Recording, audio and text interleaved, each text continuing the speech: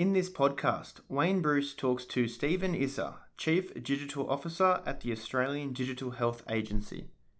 Steve, thanks very much for your time today. No problem. I might start by asking you, what was your first job out of university, and did that help shape your future career, and if so, how? Sure. So we're talking kind of late 90s, early 2000s. So just graduated from Sydney Uni with a computer science degree. Gone into a role as a graduate at Insurance Australia Group, so kind of really high risk-based organisation where I became a software engineer. So I was a programmer and then a network engineer as part of the rotation. And what I learnt from that is I actually prefer talking to people than working with machines. So what that taught me was probably not the right career path, down a more traditional computer science approach, and quickly left there and ended up at Accenture and progressed a management consultant career for the best part of a decade.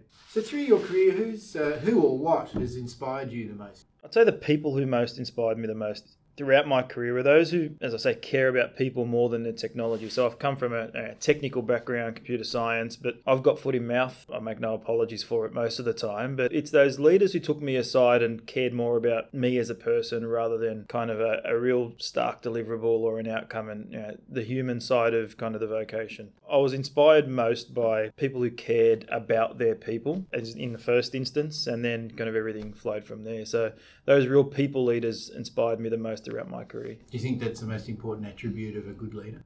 Good leaders, if you just care about the people and not the deliverables, you're likely to fail. But for me, if I was to rank them, I'd say, people first, technology second. What's been the biggest challenge so far in your career? The biggest challenge in my career, I'd say, has been when to move. So when to make the right decisions. Is it right for me? Is it right for my family? Am I going to see my wife and children more? Is the move I'm making really in the long-term interest of my career? Am I going in the right direction in terms of what does the industry tell me I should or shouldn't be doing? And if I've landed in some really weird places through a management consulting career, whether it be 3 weeks or 3-month engagements, this is probably one of those ones where I've landed as a Chief Digital Officer of a federal health digital agency. And if you ask me 5 years ago, is that where you would have been? Absolutely not. So, the real challenge for me has been making the right decisions for my career. And have you found health to be different in any way to the other industries you've been in? Absolutely. Health is very different. And I say that for numerous reasons. One, it's more complex. There's so many players in health, whether it be the peaks, the government, the small business owner who's a doctor, the various lobby groups, the consumer advocates. Other places I've worked or industries I've been in haven't had that level of complexity. And when you layer the complexity with kind of real life outcomes and the effect that you have on humans, putting those two things together, it's a beast that I never thought I would experience, but I'm grateful for the opportunity. Have you found it more rewarding in that sense? Absolutely. I come to work, I get out of bed, I've got the ability to really affect the lives of all Australians. I had previous roles where I was looking at increasing profit of a business or reducing a cost of goods sold or creating a digital platform to sell music, and numerous things that I've done in my career, but nothing has had a real impact on broader populace like this one has. What attracted you to come to the agency? So the attraction to the agency was obviously a federal footprint and your ability to have that influence on a large cohort of kind of all Australians rather than a smaller subsection. So my previous role, I was kind of leading the Service New South Wales footprint across the state. I had a big team and lots of points of presence and doing important things, renewing licenses and registering cars and doing birth, deaths and marriages. But then you think about that in the context of New South Wales and you get presented an opportunity like health for all Australians, and really an ability to converge the technical side of my career and the customer experience and service design part of my career into one. And that really was what drove me. So the convergence of technology and customer experience, health, as well as a broader mandate. Since you've now worked in the digital health space for a while, and I guess digital and technology all your life, what do you think are the attributes of people that work on these big change programs in health, and what makes them successful from a technical but also a sort of personal quality point of view? Difficult question. It goes back to the reason I ended up here. I think what makes people successful is purpose. So I came to this role because I felt like I had a purpose. I've got a son with special needs. He's got a list longer than your arm, kind of cerebral palsy, epilepsy, developmental delays. So I was in a role where I was making a difference to people registering cars and getting licenses and registering births. But as you go through life experience, and I'm ending up in hospital with my son on a cocktail of medication without a digital history of that, and I'm having to explain to clinicians along the path, there was a real purpose for really really my move into healthcare. And you say serendipitous sometimes, but it was purpose. So I wanted to make a difference to parents like my wife and I, children like my son, and anyone with acute or ongoing health needs. So purpose is probably the first thing. And when you've got a purpose, whether it be a personal purpose like mine or a technical purpose, I think that's the place to start. And then as you go from there, it's where do you take your career? So for me, it was that convergence of technology and customer. We say customer in healthcare. Sometimes people get offended by it because patients aren't customers. But when I talk customer, I'm talking customer of this agency, whether it be the government, vendors, patients, all of those things. So combining kind of that customer experience, the technology and purpose, I think if you find a place where you could do that, you're going to be successful. What are the sort of personal aspects or personal attributes that people need to be successful? For example, getting on with people and relationship skills. What's the soft side?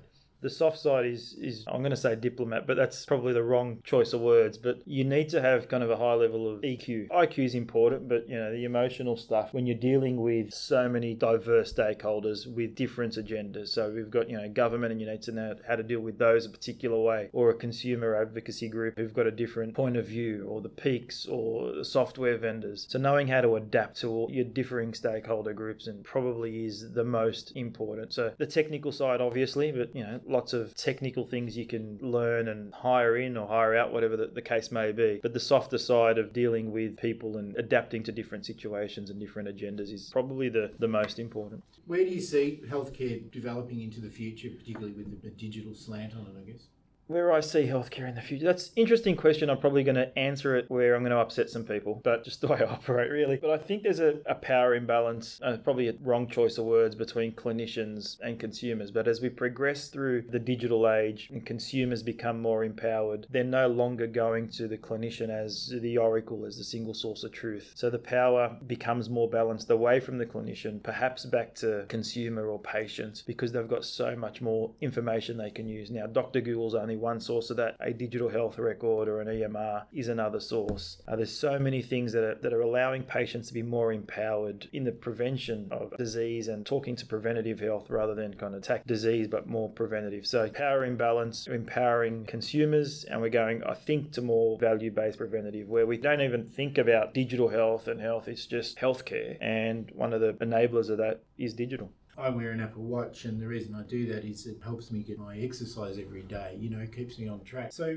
I guess my question is, what do you think is going to be the impact of wearables in the future in terms of health? So there's kind of topical at the moment. So wearables, software as a medical device, mobile apps, all of those things, whilst they could be very beneficial, we've also got to tread with a level of caution. So how do we kind of treat and acknowledge the efficacy of an app or a watch or a device? Does it do what it tells us it's going to do? Can a clinician with a level of confidence prescribe an app? All of those things are kind of in the realm of debate now. Absolutely kind of valuable, where you can link your steps to your diabetes or your blood sugar levels. Does it have an impact? And we can see that through kind of the future of big data and AI and all of those types of things. I think we've just got to tread carefully to make sure that efficacy and risk are balanced with innovation and value. In terms of younger people that might be looking to build their career in health or in a digital technology sense, what would be your tips to them to position themselves and develop themselves to be successful and go up? I think my first tip would be flexible. Don't think you're going to go down a very specific career path, because, as I say, I started as a program and network engineer with boxes and wires, and I've ended up being a CDO of a health organisation, which is a far cry from where I would have thought I would be. Life changes everything, and you've got to adapt to be flexible in that sense. But in terms of your personal attributes, outside of flexibility, I think for me, what's made me successful is kind of transparency and being direct, but not too direct, and understanding people come at things from different perspectives and appreciating and acknowledging that rather than having a very fixed mindset. And do you think, in my career, I'd say I've had two mentors that were very influential on me, that both were managers of mine. Do you think that's important, the role of finding a good mentor and sticking with them for a period? Absolutely. So I probably had two fantastic mentors. One of them was at Accenture, and then he's left and he's kind of gone on to, I'd say, bigger and better things, and I've maintained contact. So it's also the social side of your career and your profession that is really important, whether it be formal mentorship or just the informal, can we catch up for a coffee or a beer every kind of couple of months, just to, use them as a sounding board. So I've done that over the course of 20 odd years with a particular gentleman. And then most recently, I had a really good relationship with someone from Service New South Wales, and she's been almost the person that sits on the right shoulder to tell me to do the right or wrong, almost a grounding for me. So absolutely, the mentors, whether it be formal or informal, is absolutely important. Very good. Well, thanks very much for your time today, Steve. Enjoyed it.